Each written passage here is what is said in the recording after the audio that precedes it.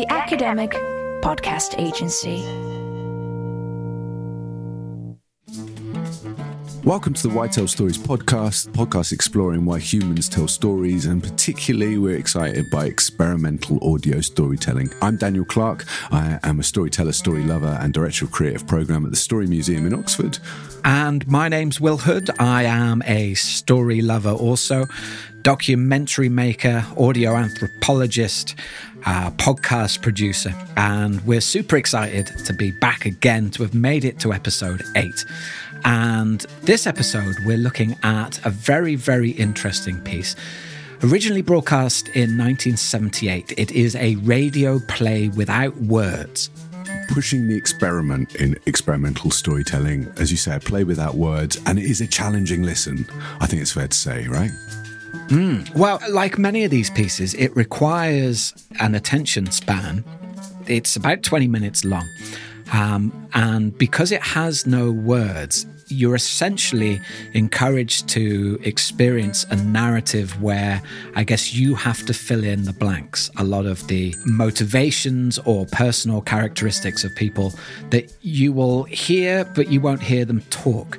So interestingly, in an interview about this piece, Andrew Sachs, writer-director, said that he felt people talked too much on radio and that he wanted to express something that really understood that it's a medium of sounds and not just words. Which I think this piece really does. And I know that this piece, as we travelled around, or as I've travelled around with audio storytelling all over the world, it's a piece that a lot of audio storytellers are really excited by. It's quite an influential piece, because it really is pulling at the sides and the edges of what's possible with sonic storytelling. Yeah. So, interestingly, it still had a script when it was made, but it was a script which was 1 page long. And I also believe it was used to train radio producers as a kind of technical task, which is quite interesting. So that idea of the art of collecting sounds and supporting sounds to tell a narrative where the spoken word is absent. But this takes it to a whole new level. It totally pushes and says, okay, what happens if we take away the words and push sound forward as the primary storyteller? It's really interesting piece, and it was recorded, I think, largely on location. It was all recorded using a binaural head. So this is a piece that is 3D audio for headphones. Binaural is a technique whereby you record with 2 omnidirectional microphones with a block in between. Sometimes it's an actual physical head, but it mimics the way that our human ears work to create a 3-dimensional sound field very similar to our own listening experience. It wants to put you in the role of the central character. Absolutely. That's when it's at its best. So the audio is, you're given a simulation as if it was your ears going through this experience. I've actually prepared a little 1-minute clip at the front of this piece, which is both the director and the producer talking about this technique, as Dan described, of binaural and why it's different. And perhaps I think they also suggest the way that you should think about it. I think we should listen to that interview. It sounds fascinating. All right, let's cue it up. Here we go. The play you're about to hear, The Revenge, is an experiment in terms of sound. It's a play written for radio without dialogue. Now, the play's been recorded in binaural stereo, and to achieve the full effect of binaural stereo, you should listen on stereo headphones plugged into your stereo receiver. Now, you can enjoy the play in ordinary stereo through speakers and indeed in mono, but it's important that you listen at the correct level, and if you're listening in stereo, that your speakers are correctly balanced. But The Revenge does require fairly concentrated listening, doesn't it? Oh, yeah. This is why I think listeners should listen in as quiet a room as possible, preferably with the windows closed. And if they can arrange it so they're not distracted during the 20-odd minutes the play runs, and there are as few extraneous sounds as possible, I think it will help them to enjoy The Revenge as a play, which is what it is after all. Oh, yes, it's just a very simple thriller, really. Yeah. But I think that what is absolutely important when you are listening to this play is to remember that implicit in the title is the theme. Ronald Mason, Andrew Sachs, thank you very much. The Revenge, a play for radio without words by Andrew Sachs.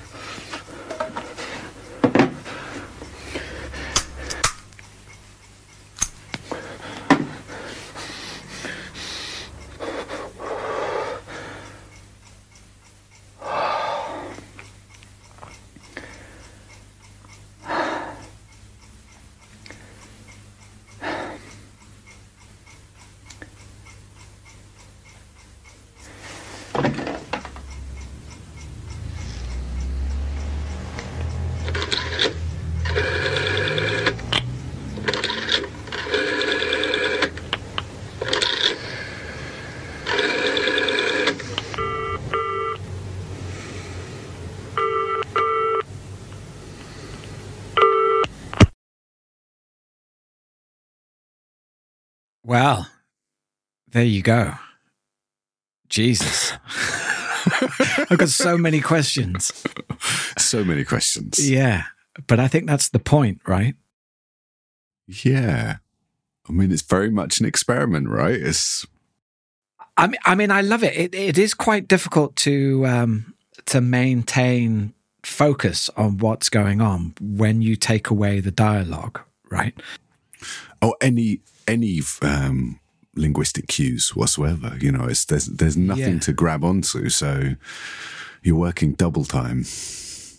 So I'm intrigued by, I think it was the producer, so Ronald Mason, in that little clip that we played beforehand. He makes a big thing out of saying the principal narrative is in the title, right? So the revenge. Yeah.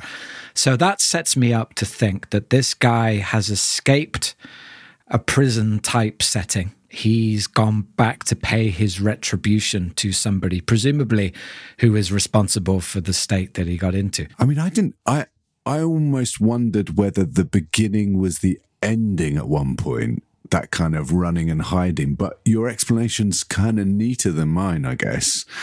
And he's running from somewhere. That sort of makes more sense of it. I hadn't thought of it like that. Okay. All right. Well, that's interesting that there's room for maneuver with that. I definitely get the sense of a guy that's escaping, because he has to fool the dogs, doesn't he, by going underwater. And you get that wonderfully, sonically, really wonderful underwater bit where the voices recede into the background, that beautiful underwater sound and the dogs. Yeah. I mean, it's quite gruesome also, isn't it, when it's just the audio? And that harrowing scene at the end where he drowns the guy in the bathtub is like... Yeah. I mean, we were both wincing at that point, and there's nothing other than a couple of actors and a bit of water, really. And so it's this weird thing of, because the age that we are, we would have seen so much violence on screen that you've been desensitized to it in a way which perhaps you haven't with the audio, or the audio requires you, if you're going to listen to it, if you're not going to turn away, requires you to really be present, right? And really feel the sensation of someone that's being drowned in a bath. Totally. And you must have experienced this in your work in making documentaries and those kind of things, that the sound is often more of a visceral component than the visual. You can have a harrowing scene with a kind of juxtaposing piece of sound, and it will kind of level it out. Or you could have a really beautiful scene with a really stark piece of sound, and it feels really really overwhelming. So I think the sound does a lot, but we just don't always pay that much notice to it. Sure. It's having, certainly on your emotional reaction to the piece, it's having a big influence all the time, isn't it? Totally. And so in this situation, where not only have you taken away the picture, you've taken away the narrative, the language. I mean, it's fascinating to think whether, if there was a picture to that, or even if there was words to that, whether that audio would remain the same, right? Because it seems very pronounced, but perhaps it's because we've been reduced to that one reading of it. Yeah, I always find it quite a confusing piece. There are points certainly in the middle where he's clearly on the run, which just feels like I kind of get lost. To me, it's got quite a linear narrative. Yeah. So the one other question that I have is that the whole telephone. Now, the sound of a rotary telephone is quite an archaic sound. Anybody listening to this under the age of, God, I don't know what, 25, 30 even maybe, probably won't even necessarily know what that sound is, right? But My question is, regardless of that, who was he phoning? Yeah, exactly. Yeah. Exactly. It so? It was phoning perhaps someone at the first time round to tell them that he'd escaped, but they didn't answer. So obviously we don't hear the conversation. And perhaps he was phoning somebody after the deed was done, after the revenge was committed, but also they don't pick up. So it's made powerful by that, though. I think that's very clever part of the narrative storytelling, in that you get this sense that he wants to speak to somebody, but it can't happen. I want to talk about the edit, because there's a very clever and subtle way you experience the passing of time, right? Which is really accentuated when he's waiting in the house. You get that fade out of the kind of atmospheric sounds, primarily the clock, and there's also the cat there. But then when it comes back again, you've got him sleeping, right? Did you hear that as well? This kind of, the breath has changed, and there's a kind of performance of a sleeping person, and the cat's purring. And then he's woken up by the return of the homeowner. But that grammar, I think, is really interesting, of the fade, the let's miss a beat of silence, and then we're back again. So there's that, and they do that a few times as a transition, right? And the way that the clock works with that as well, that you're almost missing a beat of the clock, it's really neatly done. And I think that moment's kind of pronounced for me as well, because amongst all this tension of usually driven by the breath, and the environment's moving. So it's the breath is the primary pulse in it, in a way. You then have this moment where you've got all of those sounds that we'd associate with comfort. You've got the clock, the gentle clock, the kind of breath slows down, the cat purring, and then the pipe as well. So you've got this kind of this. Why a moment of pipe and not a stillness. cigarette? I heard a cigarette. Yeah. Did you hear a cigarette? It was. I definitely heard a cigarette. In my mind, it was a cigarette. But why? I want to know why a pipe, because of the kind of lighter. The lighter was a pipe lighter, so it's a click. So it was one of those long lighters, as I heard it, and also the inhalation was like a. Okay, he was getting the pipe going. Yeah, that was how I read it. So. Okay. I guess all these sonic cues, isn't it? I mean, it doesn't matter, but it's a nice little detail. I think at least part of its power is in its ambiguity, right? And, absolutely. Yeah, and I think that's perhaps that slight tease from the producer in that clip at the beginning was almost the invitation to arrange your thoughts around this idea of revenge, because it's fascinating to think what different readings or sense perhaps you would have got out of it if it didn't have that title, right? Yeah, it does a lot, doesn't it?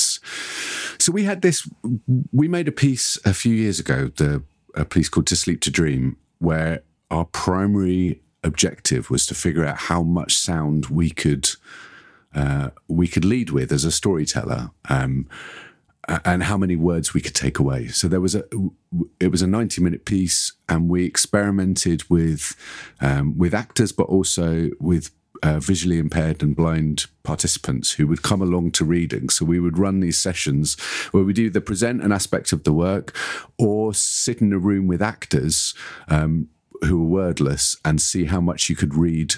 People could read from their breath or from their body movements. Okay.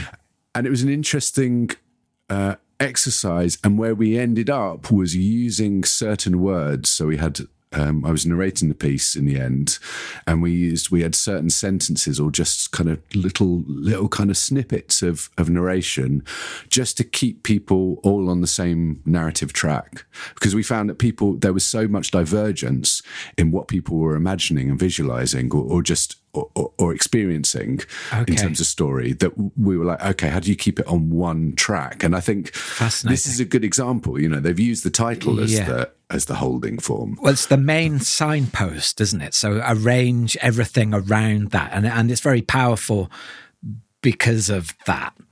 It's all you've got, really, in some ways. Yeah, sure.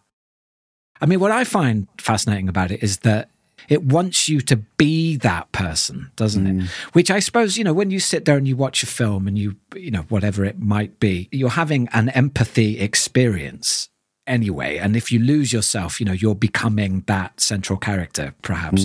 But this wants it to go a step further. I mean, reflecting on it now, it is remarkable how just from the sound, with no picture and no dialogue, of just how sharp in my mind those places exist. Because I'm reliving it now. I'm talking about the kitchen. I know exactly what that kitchen looks like.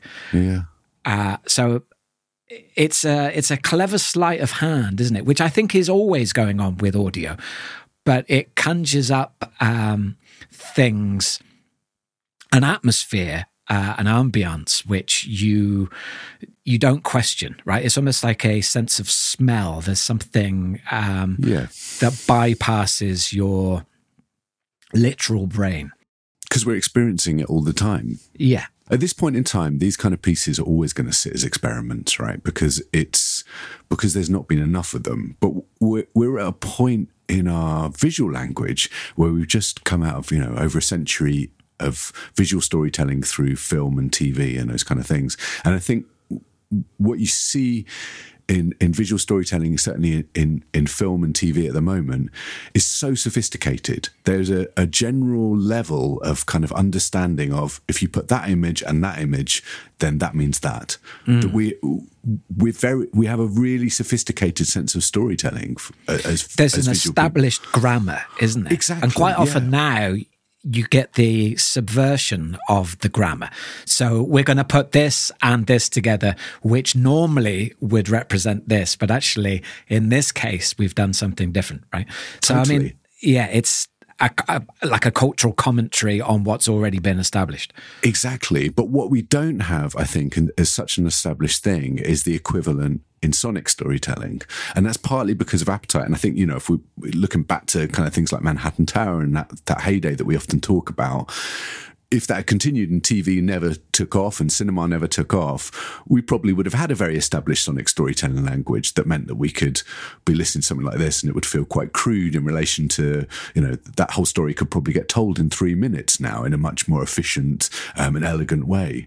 So I think we don't have that grammar in a way, but I don't think there's any reason why that shouldn't be in place, and we shouldn't be able to have these quite sophisticated sonic storytelling pieces that don't require words.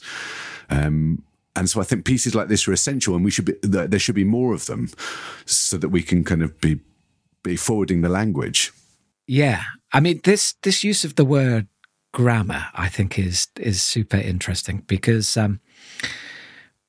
What I get so much pleasure from working in sound and listening to these pieces with you, Dan, and just that whole possibility of the sound only format is that to me it seems to kind of defy a standardization of grammar, and I'm not quite sure why that is.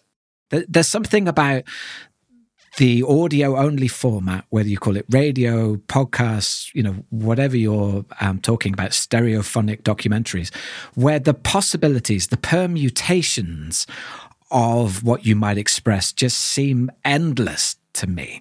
I mean, perhaps this is also true of the visual form. It's not like we've exhausted it, but there's something tremendously exciting about how many different ways there are to present a story through audio. That gets me excited.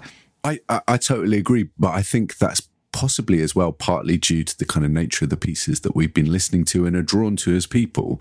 If we'd launched this podcast series and spent 8 episodes listening to the equivalent of The Archers, which is a very established audio storytelling format, where Let's do that. You have yeah, exactly, our Archers podcast, but where you have actors in a room reading things, and then there's sound effects that kind of and ambiences that help boost that scene or underpin it. Yeah, then that's very established. Everyone knows it. It sits on the radio. There's a set of rules, and it's well loved, right? It's well loved and it works. Yeah, for sure. But what we've been talking about over the course of this is where does the form get pushed? What happens when you push at the edges and listening to things that are playful with the form? But I'm doubling back on myself because I think there is a established sonic storytelling language. But I think this end of and then there's the fringe edges, and beyond the fringe. Yeah, and these kind of experiments of going, let's take all the cues away, let's just look at our sonic language, I think has massive potential.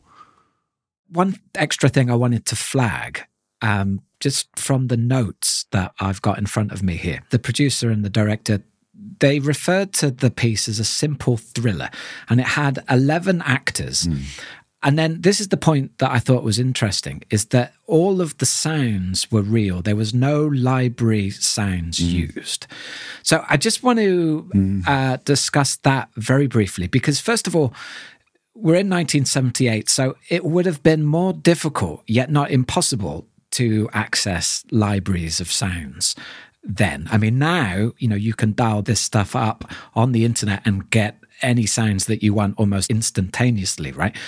Whereas presumably, if you're making a piece for the BBC in 78, you have to wait a month for a vinyl to arrive in the post or something like that.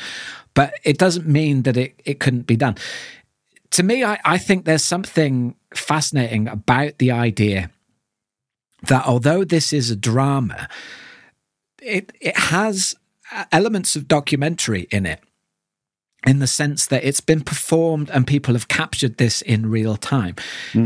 I say this because I think, for good or for bad, I think somebody attempting to make a similar piece today, they simply the temptation to just use the sounds that already exist, the high fidelity recordings that already exist on file, would be too great, right? But I think you'd end up with something very, very different. And I think the level of control that you'd have over that and manipulation would lead you down a different path. Would you agree with that? Do you get what I'm trying to say? Yeah, no, I totally hear that, and I think you're right. I do wonder whether that choice was made partly because of the desire to use binaural, which at that time, I think having a workflow around, now it's very simple, but to have a workflow of embedding sounds in three-dimensional, in binaural, or mixing in 3D, yes, it's a big thing. Possible. Yeah, whereas then it was just like it was a stereo mic that you stuck on a stick. Well, and it's the experience of, it's really the experience, albeit that it was being acted. It's the sounds that were made actually at the time, right? I mean, I guess I'm trying to address some kind of authenticity. Although it's fictional, although it's drama, that there is something authentic about that. Whereas a composite of many, many different sounds from many, many different places, i.e. library sounds, put together in a clever way, I think you'd end up with a different result. And the reason why I think that is fascinating or important even is because I think making the same piece today, you'd end up taking the shortcut. I mean, apparently this was recorded over a week in Reading and Archway in London. Who would spend a week doing that when actually you could spend a couple of afternoons and get all those sounds together, and do the breath work in a studio? And so it's a different level of simulation, isn't it? And also the logistics that would have gone with that I'd imagine it wouldn't have been as simple as just turning up in Archway with your binaural head and a few actors. Right. They would have had to close areas off and, got licenses and all those kind of things. Like it's probably quite prohibitive. So to use a musical example of where I think this type of thing makes a difference, because, if you're listening to this at home, you might be thinking, well, that makes no real difference. It's the result that's important. And you might be right. But I listened to something recently with Rick Rubin, the famous producer. And I think it was him and Paul McCartney listening to some early Beatles stuff. And they were playing a track off Help. And it's not necessarily important who it is. I mean, this could happen with anybody. And they honed in on a guitar part where clearly he's kind of messed up his line a bit. And you can hear the fingers aren't quite making the notes and they're kind of catching on the fretboard, which is something that often happens. And it was interesting because McCartney said, today, if you heard that, you'd zoom in. It would be easy to zoom in, overdub, take that out, pop in a clean guitar part, right? And you'd move on. You'd absolutely do that. But actually, they were reflecting on how, in the total, listening back to it, it sounds like four guys in their early 20s, one of whom is so excited about being there that he messes up his guitar part, right? So there's that kind of undesigned and unintentional expression of sounds of people as they actually go through something authentically, which is different to how you would choose to construct it if you had total control. And I think today, certainly in the world of sound design and things like that, we have total control, right? Well, and I think with everything, even the thing down to filters, because it made me think of, it's like a snapshot, isn't it? These things are a snapshot of a moment of it's capturing a moment. I mean, we talked about this before, but it's the difference between someone using Photoshop and airbrushing out that guy in the background eating a sandwich and just going, there's a guy in the background eating a sandwich. And it's, so yeah, I mean, but I think those environments would have been relatively constructed as well. So of course. But it's interesting talking about it when you're talking about fiction, isn't it? Because I still think there's a human trace of something there. There's so many shortcuts and so many cheats now that we have and plugins that can do all these things for us. And I don't want to sound like an old man, but as an old man, I would suggest that some human creativity gets squeezed out by all those shortcuts. Yeah. That was an interesting listen and an interesting chat too. It's really out there, isn't it? I mean, I'm really pleased we listened to it. It is difficult, but I think there's something, like all of these pieces, there's something in there that if you give it the time, it gives you something back, right? These pieces resonate with me for weeks afterwards and actually inform other work that I'm involved in a way that often surprises me. I think this is what actually gives them the status of artworks as opposed to just entertainment, in the fact that they require a certain amount of effort from you. But once you give them that effort, they actually give you more than entertainment back. I think there's substance there. The next episode is going to be episode 9. What are we going to listen to? Episode 9. Well, I mean, you mentioned it earlier, but how about we dig into some of your earfilms piece? I think that would be interesting because it's kind of very much along this same track. Yeah. Okay. And it's called To Sleep to Dream, right? To Sleep to Dream, yeah. Good to see your face, Dan. Good to see yours too. And if you like this, share it, leave a review. Please send it on to people that you think might enjoy it too. Yeah, that's the biggest thing you can do for us, is just let this spread by word of mouth. We've been hearing some lovely stuff back from people actually that have been enjoying the show, and actually asking us how they can let people know about us. Best thing you can do is stick it on social media or just send it, directly to a friend that you think might be into it, and let's grow this community of story lovers. All right. See you soon. All right, Dan. Lots of love. And talk to you soon. Bye. Bye.